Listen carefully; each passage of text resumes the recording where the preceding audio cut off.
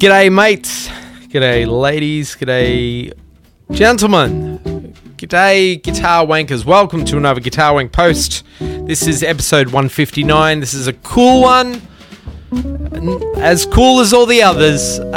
This is a guest we have on today, a drummer. We're taking it into a different realm of instrumentation with the amazing Frank DeVito. I'm going to let Bruce introduce Frank in just a second. A couple of things. We have giveaways coming up. We're going to do that the next show with Bruce. Bruce has got some big, fantastic news that we're all very excited about, and hopefully can share that with you officially soon. Remember, he's got his video on My Music Masterclass, all about the song. We'll just play the song or something about the song. Anyway, it's awesome. Check it out. Make sure you go check that out. What else we got?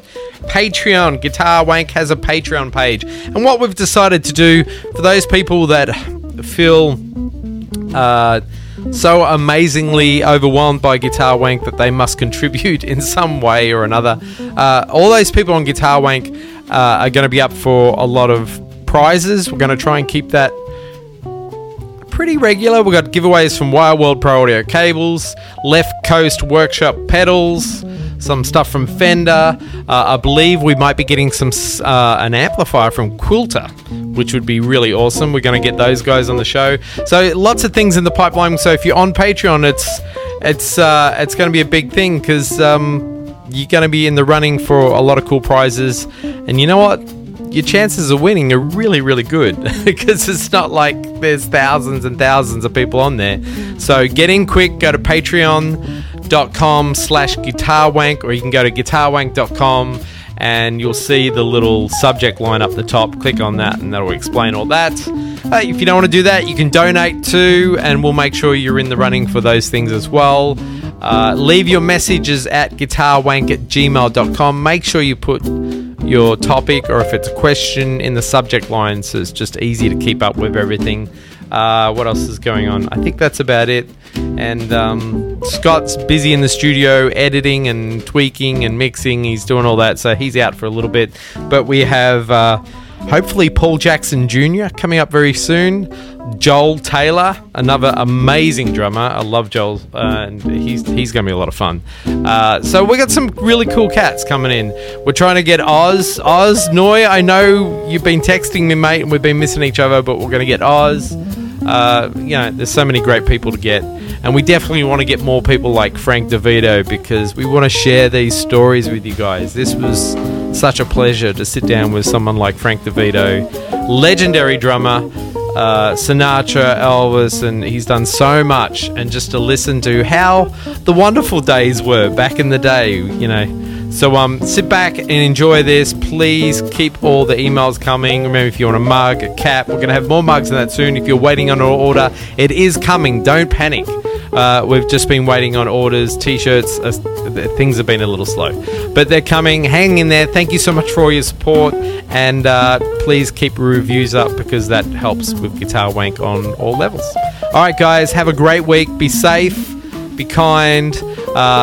Give a shout out to Jeff McElwain. His album that he did with Robben Ford just came out, so make sure you go check that out. Robben Ford's album, of course, Purple House, is badass and awesome, so I'm sure Jeff's is just as amazing. Check that out, and we will see you all next week. Have a great week. Be safe.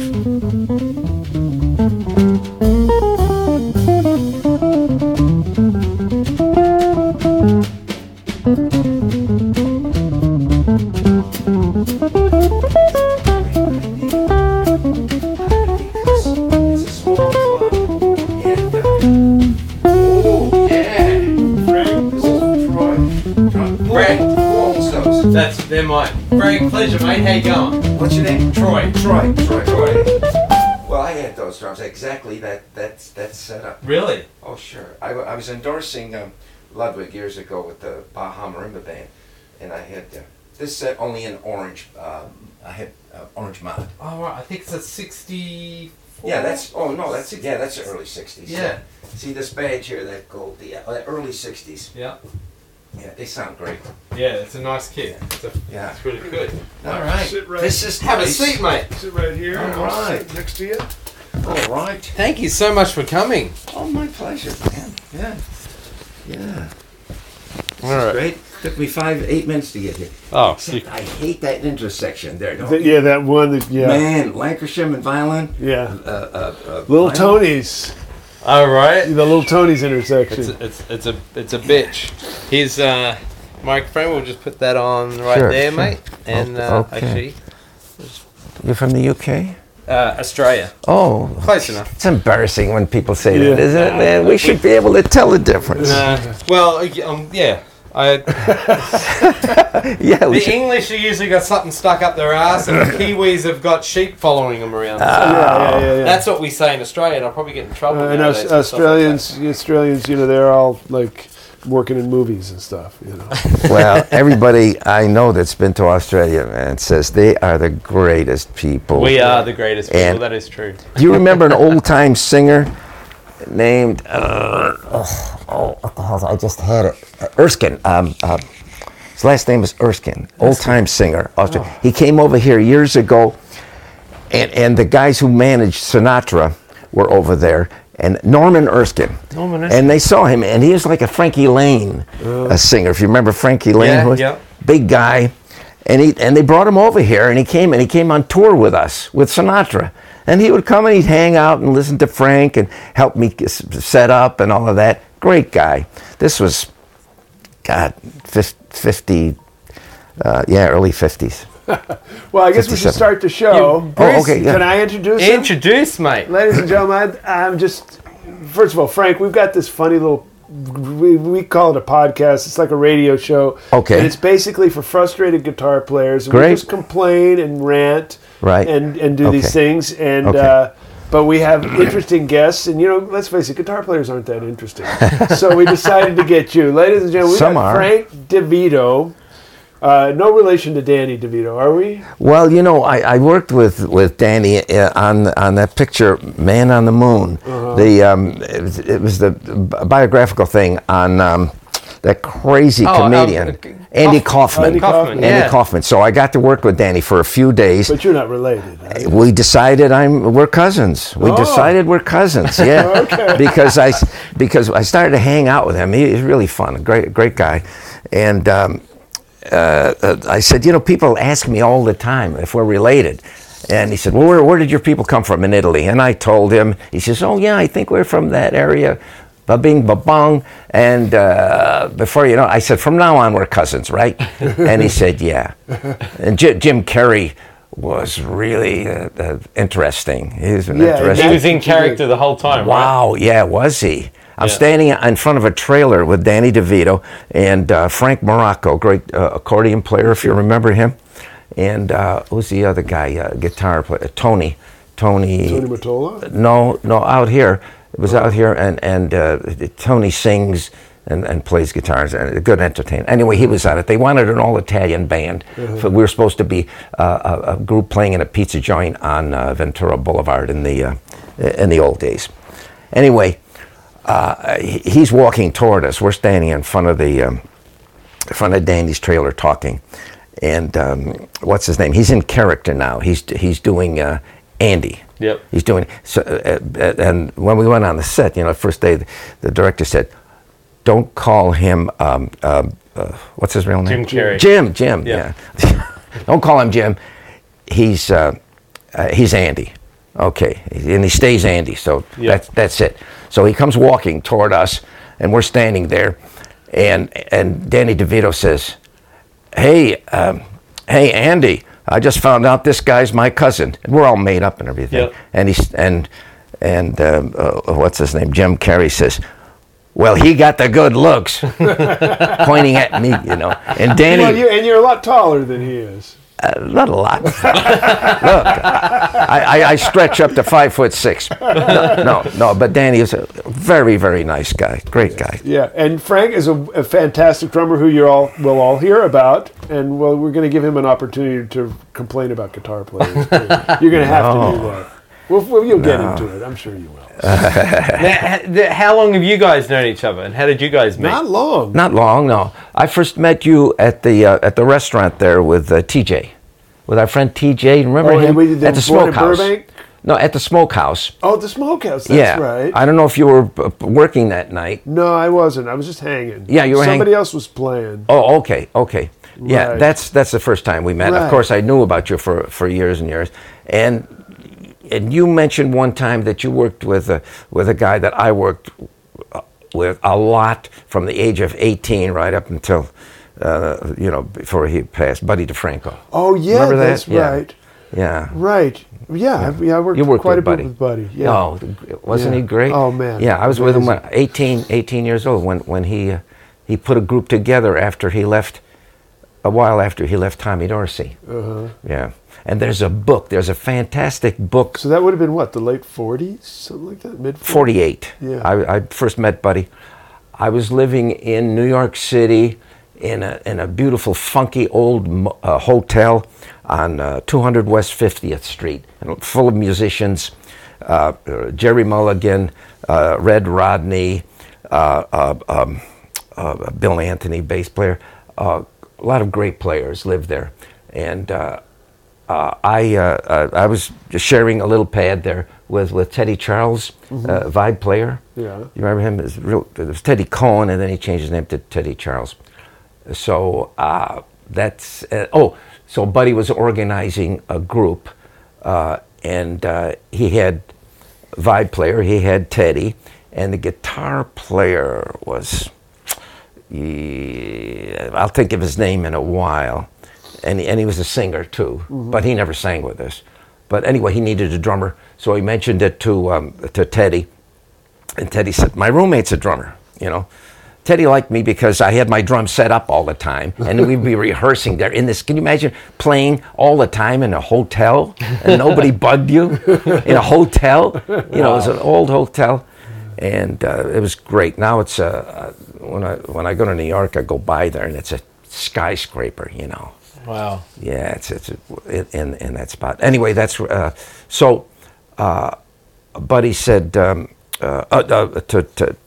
Teddy, "Well, tell him to come down to.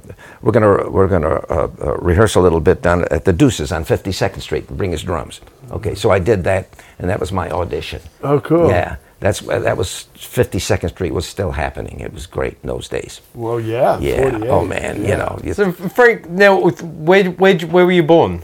Upstate New York, Utica. Utica, New York. You know who I just met? Who's from Utica? Joe Bonamassa. Oh, we you know just had Joe on. Yeah. Yeah, isn't he great? Yeah. Where'd you meet Joe? At Baroni's at the big guitar night. Oh, yeah. You know, you guys do that every. Yeah, I never do that, but I mean, Well, I know the guys do it. Yeah, well, it's I don't want to be around, I don't want to be around that many guitar players. One grenade will get us all. wise thinking. It's it's a mixture. They're mostly rock guys. Yeah, and yeah. You'll know a lot Steve of them. Travato does it a lot. I know. Yeah, and a few jazz players, but it's a lot of fun. I go. There's not too many drummers there, but I like to hang. Do you know Eric Singer? He's one of my best friends. He lives next door. Oh, is this his street? Yeah. Oh, you mean this? Not that house. Yeah, the house right next door. That's Eric's house. Oh, well, yeah. just over the fence. Yeah. Oh, over the fence. Yeah. Over that white fence. Yeah. Yeah. Okay. Yeah, he's got all of the cars. What do you call The them? Audis. Audis. He loves Yeah, Audis. the Audis. Oh yeah, they're on the road now. Yeah. Yeah. Oh yeah. Oh, you know, so He's the greatest. Yeah, he's the great. He Yeah. comes to my gigs. I'm so flattered. I'm a jazz player. I'm playing. And I met him, and he shows up. And he brings some of his rocked out friends. Sometimes tattoo Eric's guys, great. tattoos, and but they're digging it. Yeah. They came to a gig I was doing at Baroni's one time with a good singer, Laura Purcell. Yeah.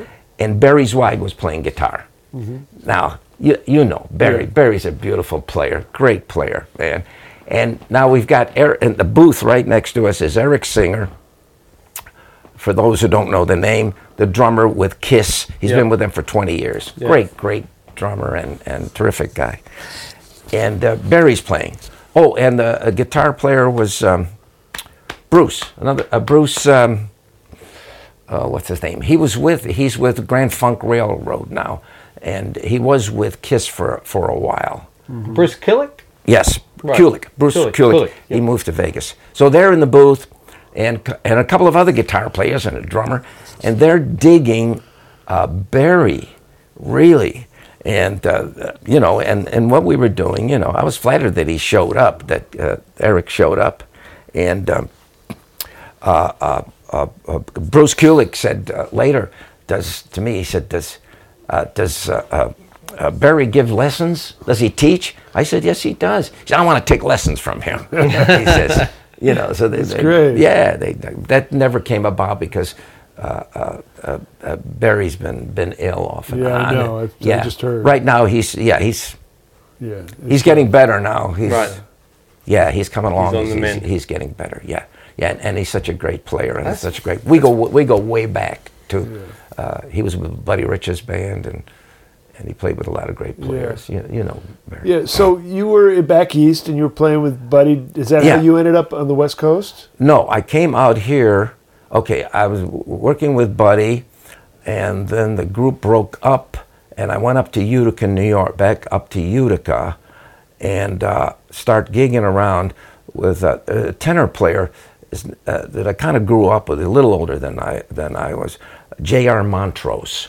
He's on some records with Miles, and unfortunately he died early, like a lot of jazz players do. They do things they shouldn't be doing, and he's a great player. Anyway, jammed around Utica with him. There were some other good players upstate New York, Salamico, trumpet player, and a good guitar player, Sammy Mancuso. And anyway, gigged around Utica. Then I got a call again from Buddy, and he said, I'm putting a big band together. Got somebody's backing me, and you want to come and play on it? And I said, yeah, sure, with Buddy, And I hadn't played with any big bands. I did go in between Buddy's small group breaking up and when he called me, I did go out to the Midwest and play for a while with what we call territory bands.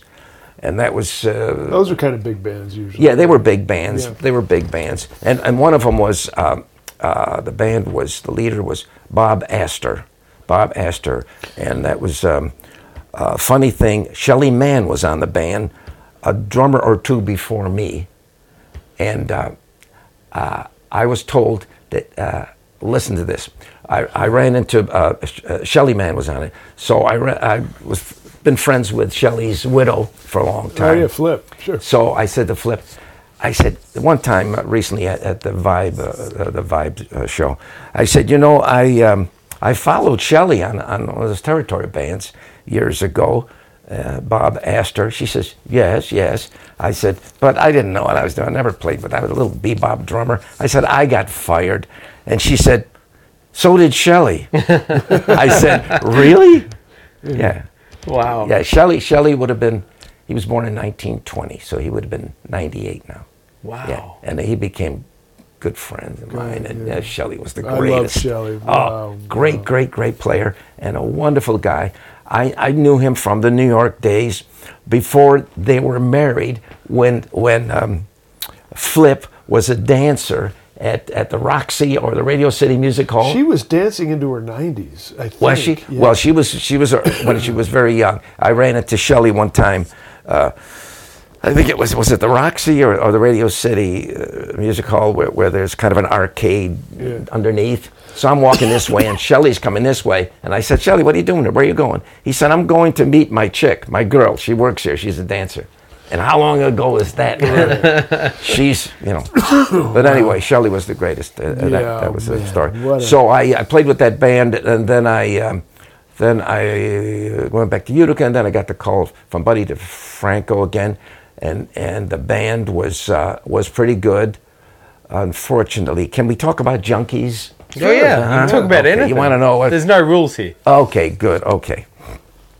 Anyway, if you know Buddy DeFranco, his playing, are you familiar with him? I mean, yeah. I played with him. Yeah, well, you know. Yeah. But he's just brilliant player. Great. He was like a big brother to me, and we had a lot of fun together. We were both really skinny at the time, and we were trying to put on weight. And Buddy was very serious about digging up various formulas that would put us. We're on the road scuffling, and we're trying to find something to fatten us up. But anyway, I digress. It put the band together, and mostly guys in New York, out of New York. And Gene Quill was on the band, very, very famous. Great alto player. Great alto player, and a crazy guy, and he's gone now, right? Yeah. So he was unfortunately hooked on a lot of stuff.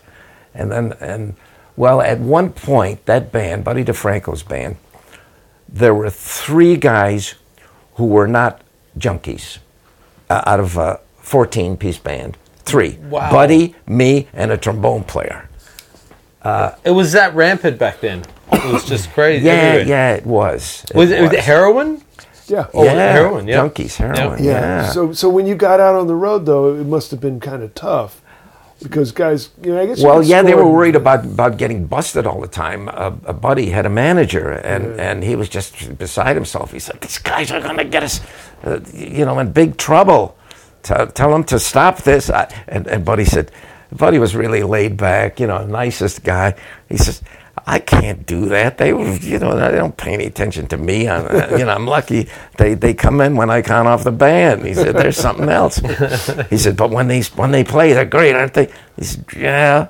But anyway, that was interesting. That lasted, maybe 9-10 months on the road, and we became what in those days were called a panic band. We weren't making any money, and we were, scuffling for work, but it was a lot of fun. But when you're really young, you don't care, you don't know, as long as you get to play. Yeah. And that was wonderful. Went back to New York and got a gig of 6 or 7 nights a week at a club downtown, I think on 2nd Avenue. And it was a big nightclub run by, back in those days, a lot of the clubs were run by mafioso. I'm trying to look for a word. The organization. Being an Italian, I'm very sensitive about this mafia stuff, give me a break.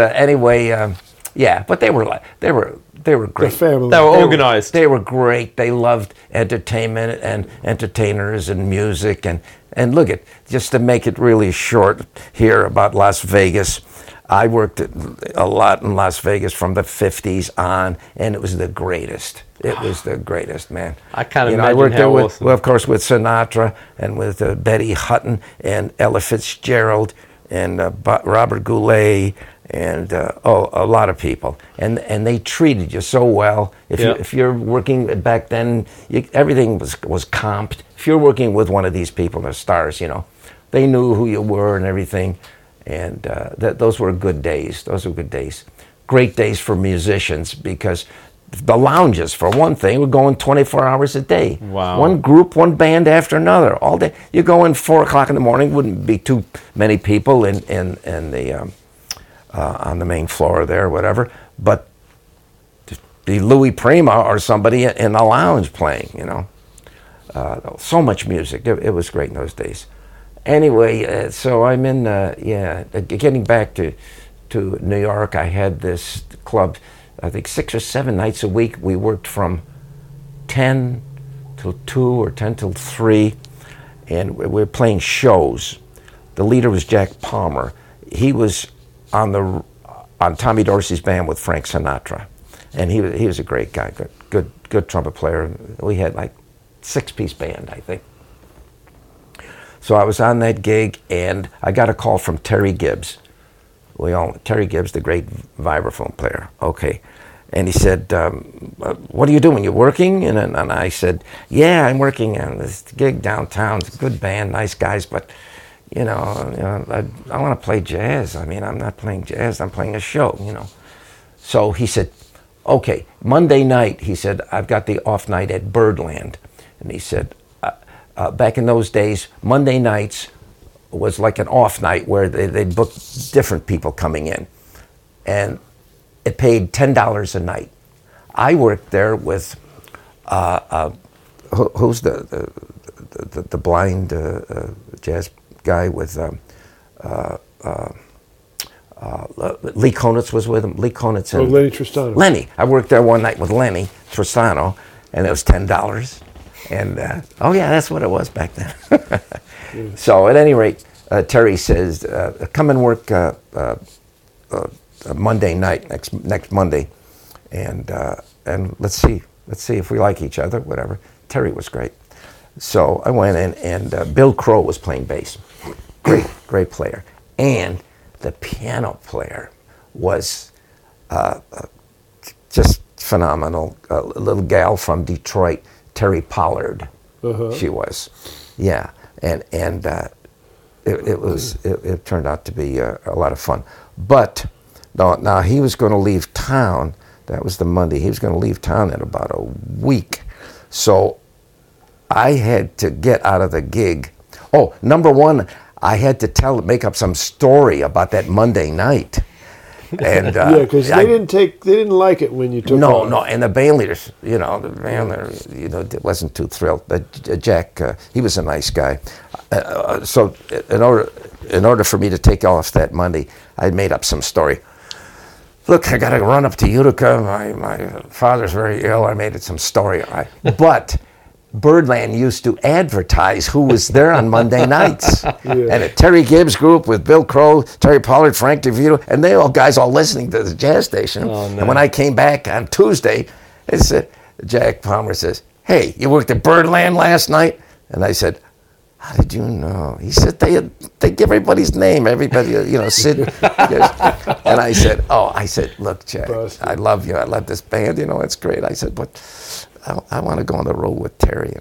He says, "Well, I don't know how Lou is going to take this." And I said, but they understood. They understood.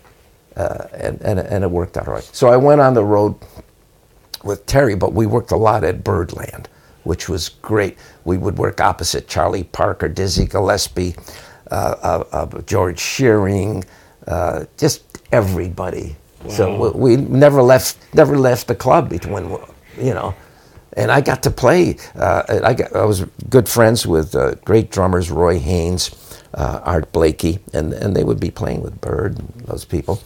And a couple of times, Roy Haynes came to me and he said, "Look, I'm going to be late tomorrow night. I might miss most of our first set. Cover for me with Bird." And I said, "Yes, yeah, wow, what a honor that was." I can tell you about Charlie Parker. My opinion of Charlie Parker, not only was he the most brilliant, in my estimation, the most brilliant jazz player of all time, but he was the nicest guy. Really? He was great. And although he had drug problems and alcohol, you never saw him out of control. You never saw him looking stoned.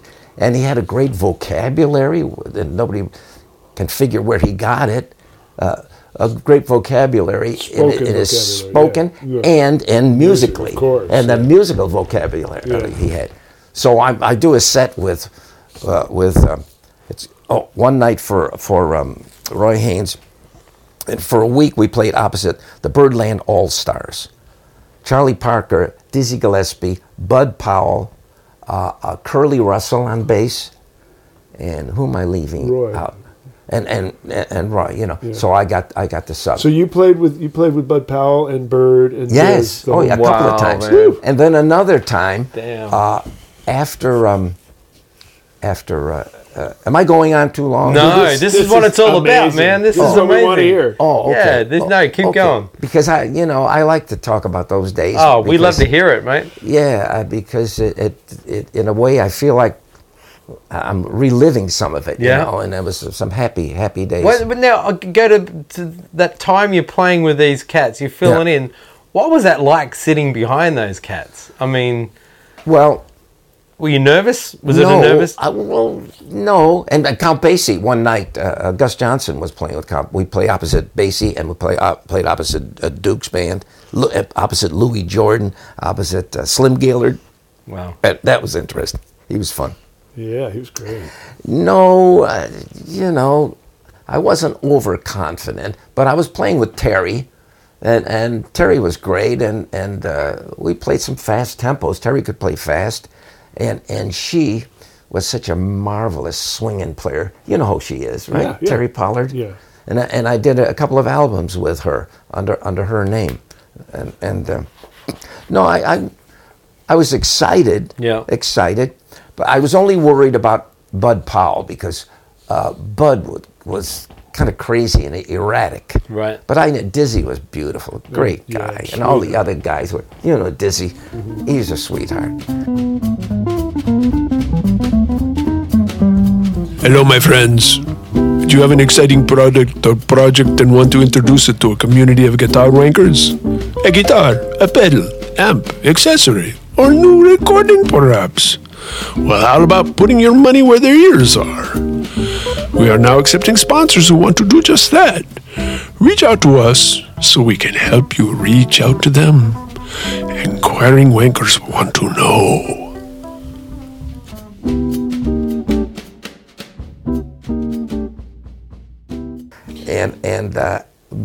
And the drums, Bud was right here, and the drums were very close to him, so he could just look around, a little bit and look at you, So I figured, oh shit, man, But that night he must have been in a good mood because he just looked at me a little bit, a semi-approving gesture, Yep.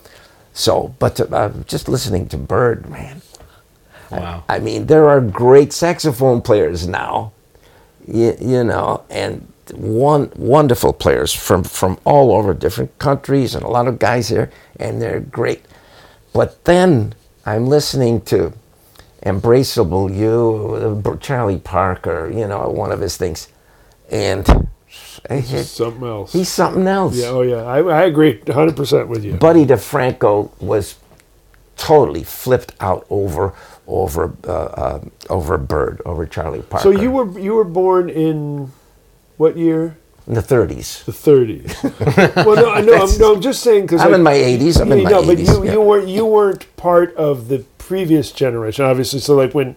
Well, 52nd Street was still going. Yeah, but But my point is, like, I don't know many anymore, but I mean, I knew guys when I was young who had been playing before Bird hit the scene.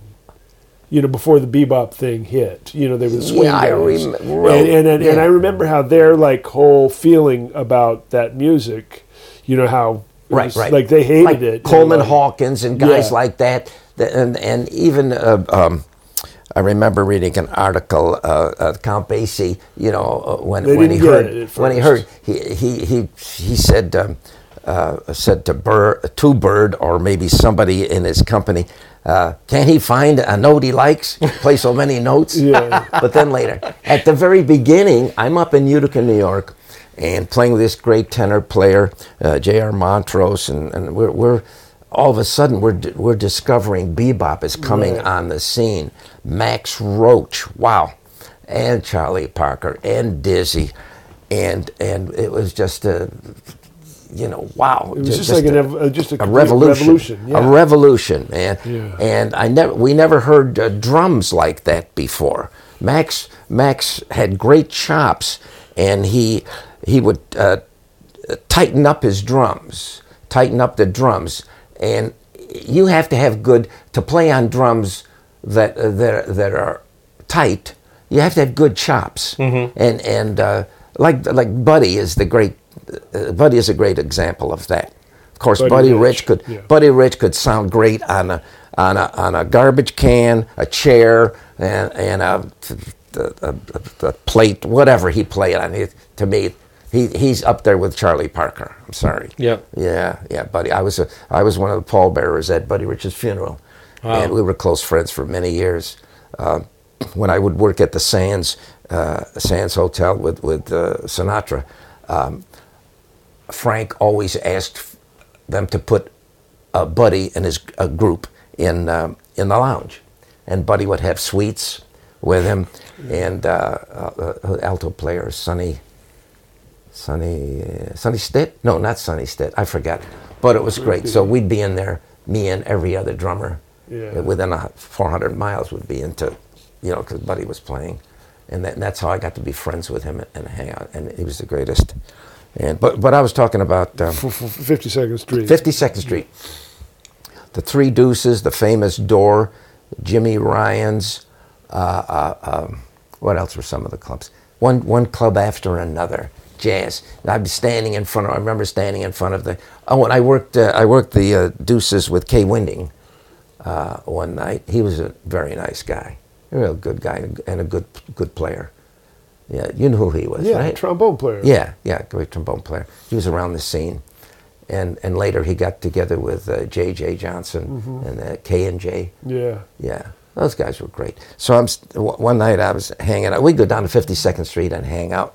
We were young and Birdland was there too, right? Birdland was on the corner of Broadway, pretty much Broadway and 52nd, and then going down 52nd Street on the right was the Hickory House, and at that time Marion McPartland Trio was playing there, Joe Morello, drummer, and Bill Crow, great bass player, and we used to go in and hang out at the Hickory House, and during the breaks, Joe Morello, we go in the back there at a booth. And Joe Morello would show us he had a special technique, fingers and everything, and he was a great guy and fantastic drummer, and he would show us his finger technique and all this stuff, and those were great days. But I remember one time I'm standing in front of the Three Deuces hanging out, and I'm talking to Art Blakey. Art was great, man. I went up to his apartment one time, and he says, "Well, when you come up, so and so street," he says, and then you walk up the stairs there. I forget the address, what it was, but he said, "Don't look for Art Blakey. My name is Abdullah Bohan. His Muslim name, right, Bohana. Yeah, and he's a great guy. But we're standing there talking, and Lester Young walks across the street with his horn. He's coming from the other side of the street, and he had the pork pie hat, and he wore long hair back then. So Blakey wasn't too thrilled with that. He's very conservative, being a Muslim and everything. And he said, "Look at that man! Look at the way he's got his hair." He said, "You see Charlie Parker with long hair? No." and he can play. He's the world's greatest saxophone player, and he don't have, he's talking about hair, And I'm a kid. I'm going, yeah, you're right. But no, it was great. Dizzy, you got to know Dizzy, right? Yeah, I worked right, with Bruce? Dizzy. Yeah, I worked with Diz. Yeah. We played opposite Dizzy one time in Chicago, the Blue Note. Blue Note was a great club in Chicago. I played there with buddies, and with Terry a couple of times. And one week worked opposite Dizzy, and Charlie Persip was playing drums with Dizzy, and we had a great time. We were all staying at that hotel in Chicago, where all the musicians always stayed there. I was trying to think of the name of it the other night, on Rush Street. Anyway, Dizzy was staying there, and his guys and Terry and I, and one morning, well, maybe around 11 o'clock, the phone rings, and it's, and he liked to do funny voices, Dizzy, "Hey, baby, what you doing?" And I said, "Oh, Diz." I said, "Yeah." "Oh, nothing, man. I'm still in bed." He says, "You want to take a little tour of Chicago? You got your car, right?" Terry and I were traveling with two cars, and he said, "You got your car?" And I said, "Yeah, it's around the corner, He says, meet me down in the coffee shop in about 20 minutes, and we'll do a little tour." And I said, "Yeah, I'll be there." Dizzy, So I got on and meet him, and he shows up coming out of the elevator, and he's got all these cameras and equipment on him. He was taking pictures, got all these cameras. And okay, so to make it short, I go out and I get the car, and Dizzy gets in, and I say, okay, where are we going? Well, go straight now. Go straight down Rush Street. And I'm just following, in Chicago. I wasn't familiar with it. And we went to about, not to exaggerate, probably 6 or 7 different apartments there. He knew everybody in the world. Everybody knew Dizzy, and mostly they were chicks, and we go and knock on the door, and they come up, Dizzy, what are you doing here? He says, I was in the neighborhood, and I thought I'd come in. You got anything to drink? This is my friend. This is my little drummer friend from New York, And we'd go in there, and he'd take pictures. He had him posing and taking pictures. So I'm just digging the whole scene. I'm traveling with Dizzy Gillespie, having a ball, man. And so we go to different places, and he's taking pictures like crazy. He's in a great mood. Dizzy was a wonderful man, and totally clean of any drugs. Yeah, he never did any. Right, Bruce? Oh yes. Well, we don't count that. Oh, okay. Oh right. Yeah. Well, that's legal now. Yeah, a little marijuana smoking. Yeah, it's legal. Well. Yeah. Which reminds me of the time. Red Rodney, the great bebop trumpet player. Yeah, I worked with Red. Sure. Oh, okay, you know Red. Yeah.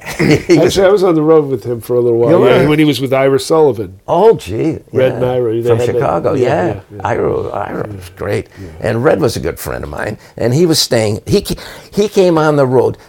We did one little tour with Terry Gibbs one time, and Terry decided to add 2 horn players and see how that worked.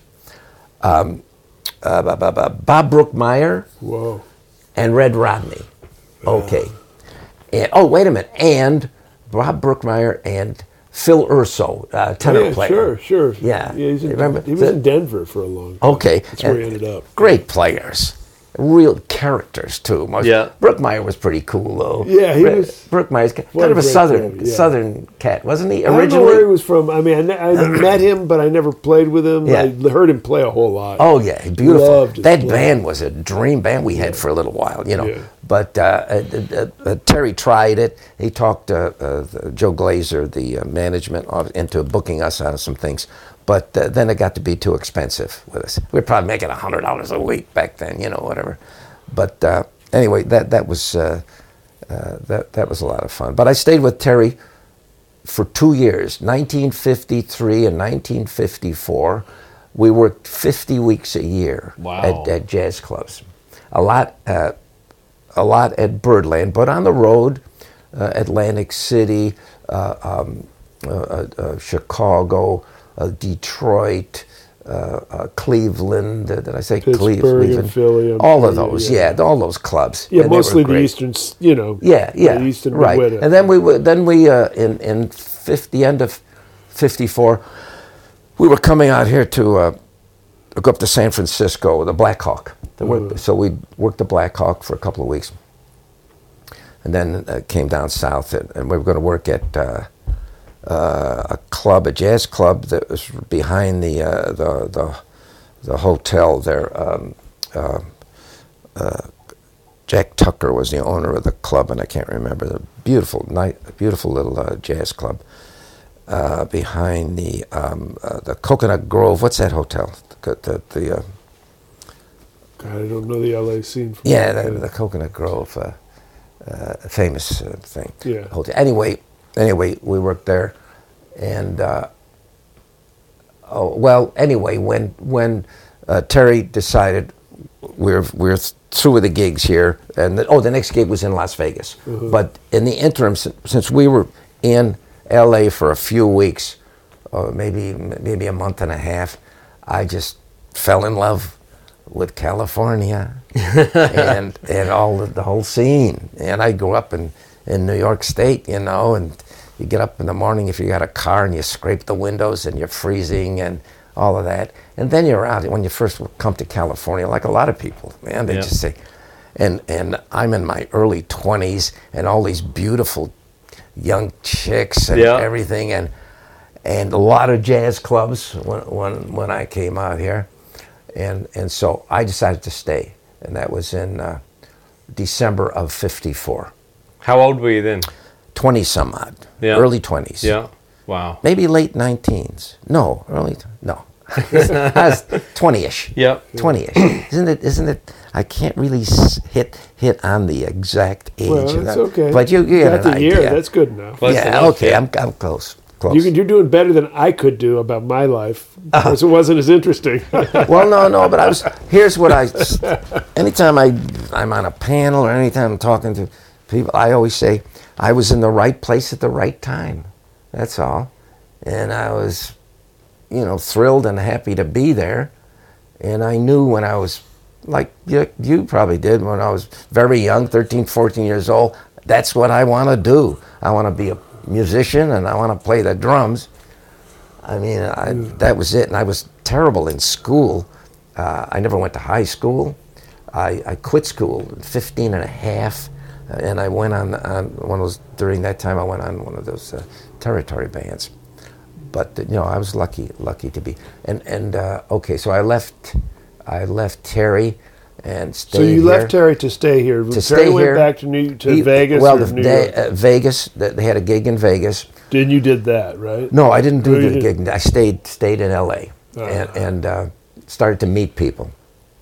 Tommy Tedesco was one of the first guys I met. Wow. Fortunately, Yeah. because he helped me, and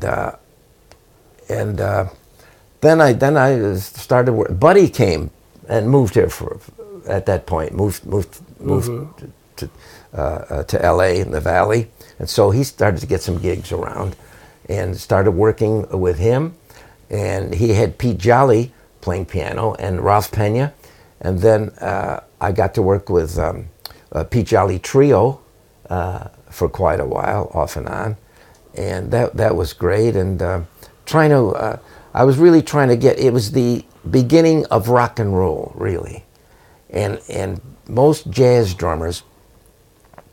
Well, yeah, most jazz drummers either did not want to get in that because it was a real primitive thing at the very beginning. Now you got Vinny and Weckl and all these guys, man. They've carried the art of playing the drums, man. Just unbelievable. I heard something today on the jazz station. Who's the composer, piano player? Dave Grusin. Dave Grusin. An arrangement of West Side Story with mostly New York guys, and man, it was great. And the drummer was Dave Weckl. And man, nice, great guy too. I met him a couple of times. Oh, you know who I met a couple of weeks ago? They threw a birthday party for Hal Blaine, 90th birthday party. Yeah. Wow. Everybody knows who Hal Blaine is, I Sure. think. I don't have to talk about him. But he's a good buddy of mine. He helped me a lot, too. And the place is packed. It's the Baked Potato Jazz Club. And the place is packed. And at one point, and I'm sitting in the back against the wall there. And at one point, I see a gray-haired fellow, not too tall, coming this way. And as he gets closer, I recognize it's Charlie Watts. Oh, really? Yeah. And Jimmy Keltner is a good friend of mine, and Keltner is a good friend of Charlie Watts and Right. Ringo and those guys. And I'm pretty much contemporary with Watts and Ringo. And I know that Charlie Watts loves jazz, Oh, yeah. and he likes to talk about jazz players.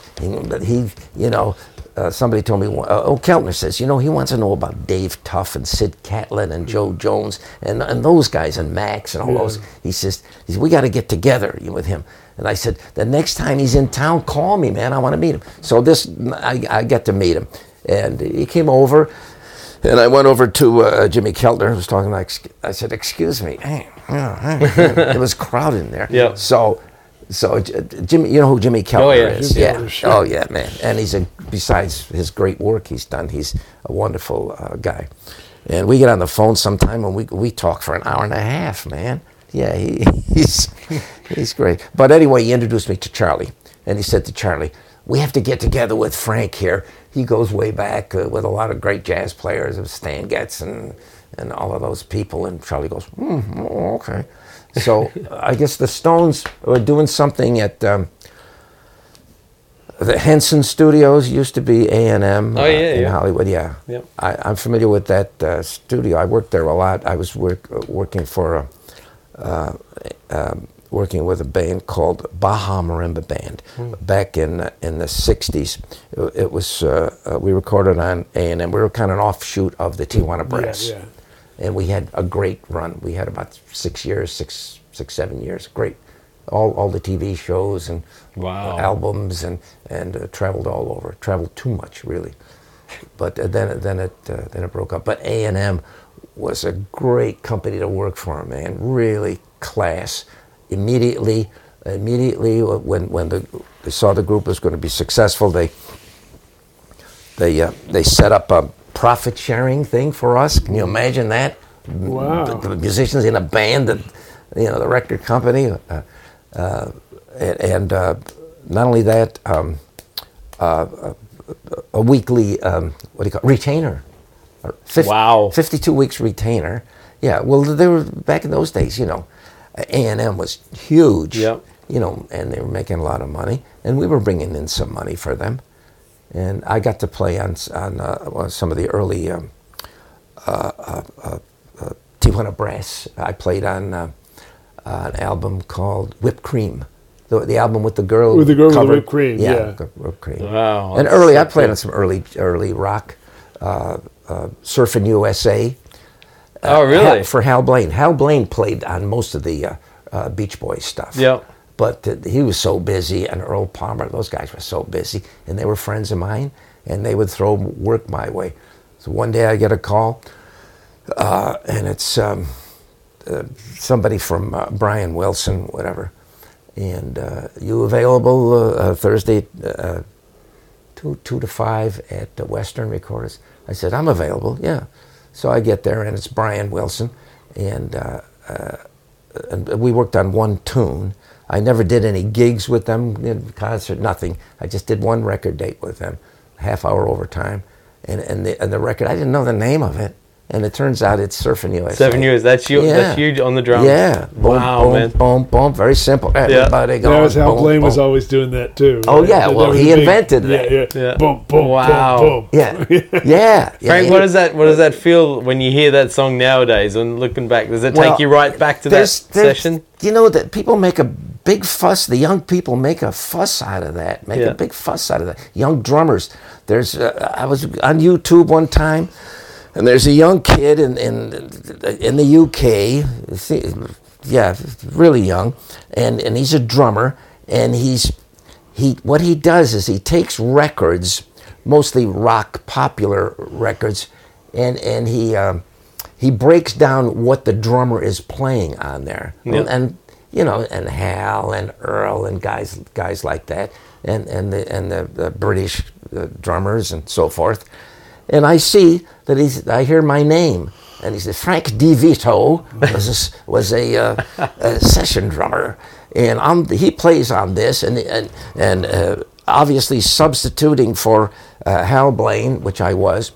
And he went on, and he gives you a taste of it, and then he'll say, for $9.95 or whatever, I will send you how the heck ever how you do it.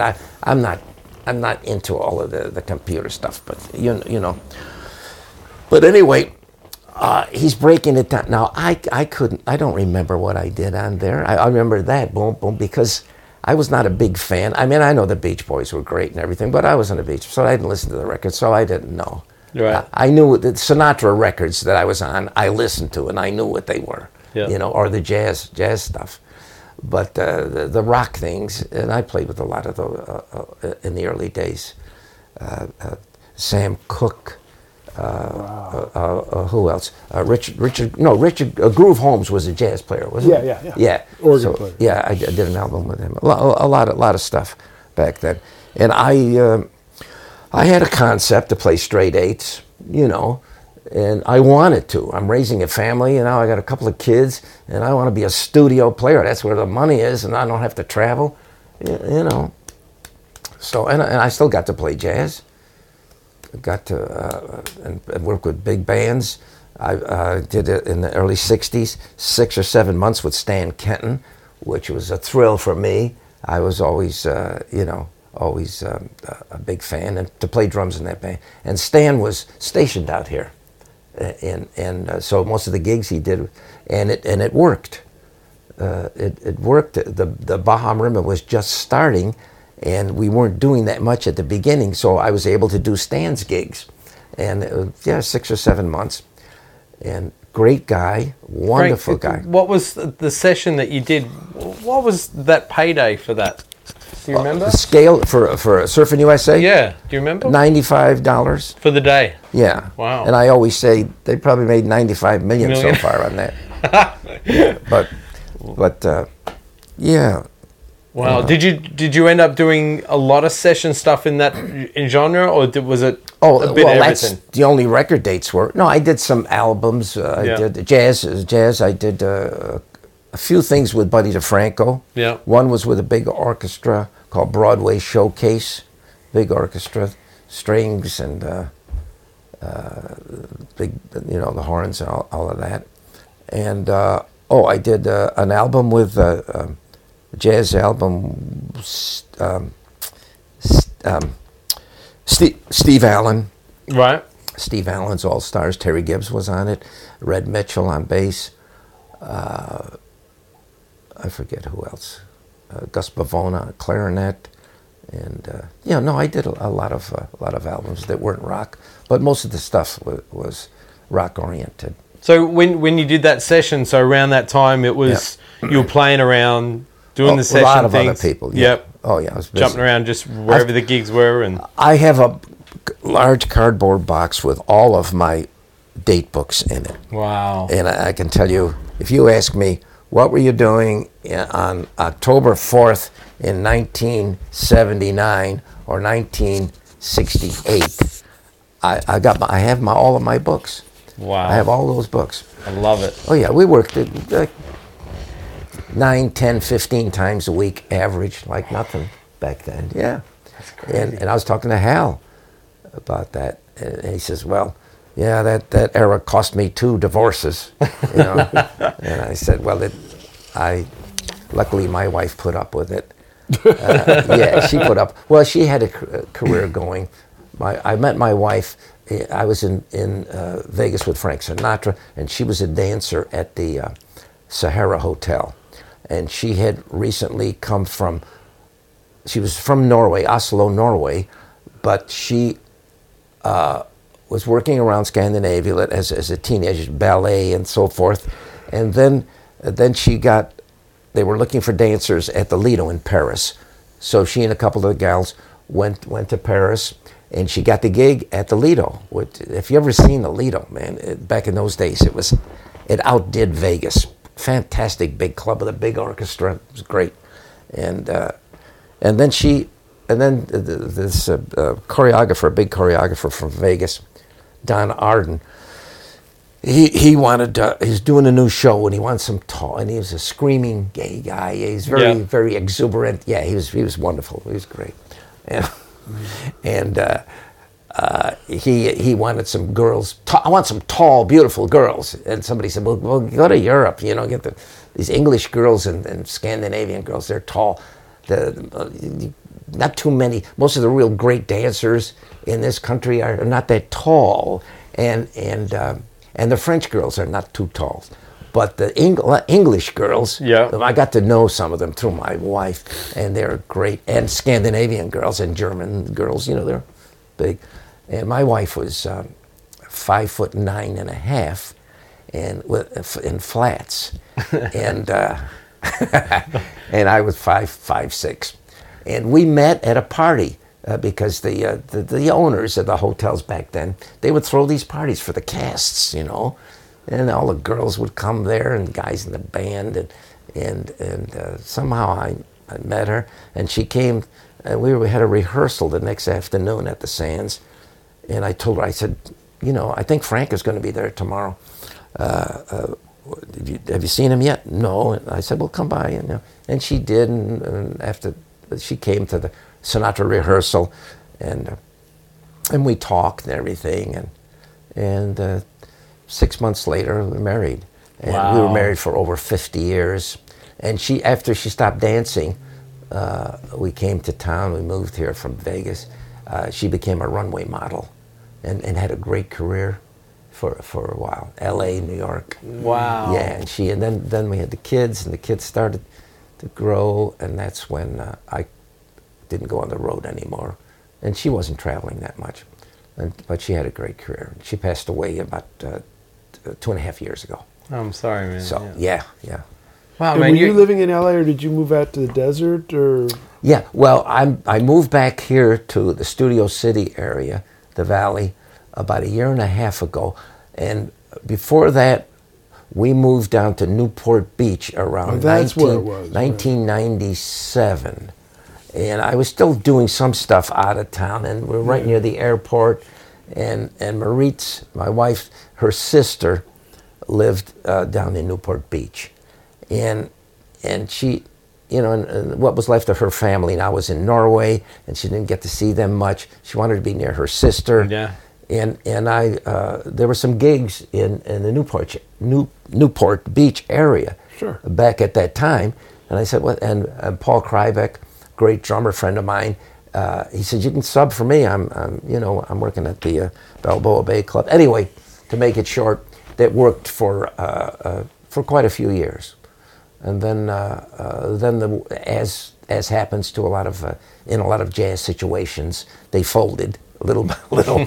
And Really? I hadn't noticed. I thought I just had BO or something. no, I'm looking at Bruce as I said this, and he's nodding his head up and down. Oh yeah. Well, but anyway, that was great. So I'm back, and I've been doing some gigs. I'm surprised. I didn't think I would be. Now, tell us about. So you did the Beach Boy gig with Brian Wilson, blah, Yeah. blah, back then.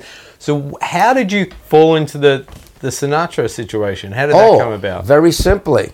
It was simple. Tommy Tedesco. Ah, you little Aussie bastard, Troy. Yeah, I know. I hear you. I hear it all. Stopping it right there. So you got to tune in next week for continuation of the Frank DeVito stories. It's like a Scorsese podcast. That's the vibe I'm getting. Anyway, so come back next week. Big shout out to my mate Dean Stewart. Happy birthday, mate. Hope you have a good one. He doesn't listen to this. He's a sax player. Sax players don't listen to this shit, do they? I don't know. We'll see. All right, be safe. Leave reviews, emails, Patreon. Bruce will tell you a little bit more here. All right, guys. Thank you. All right, you know how this works. It's the internet. Everybody cares what you think. Everybody needs to know what you think. So leave us a review, especially a positive one. And we really appreciate it because we do this for you. Please do this for us.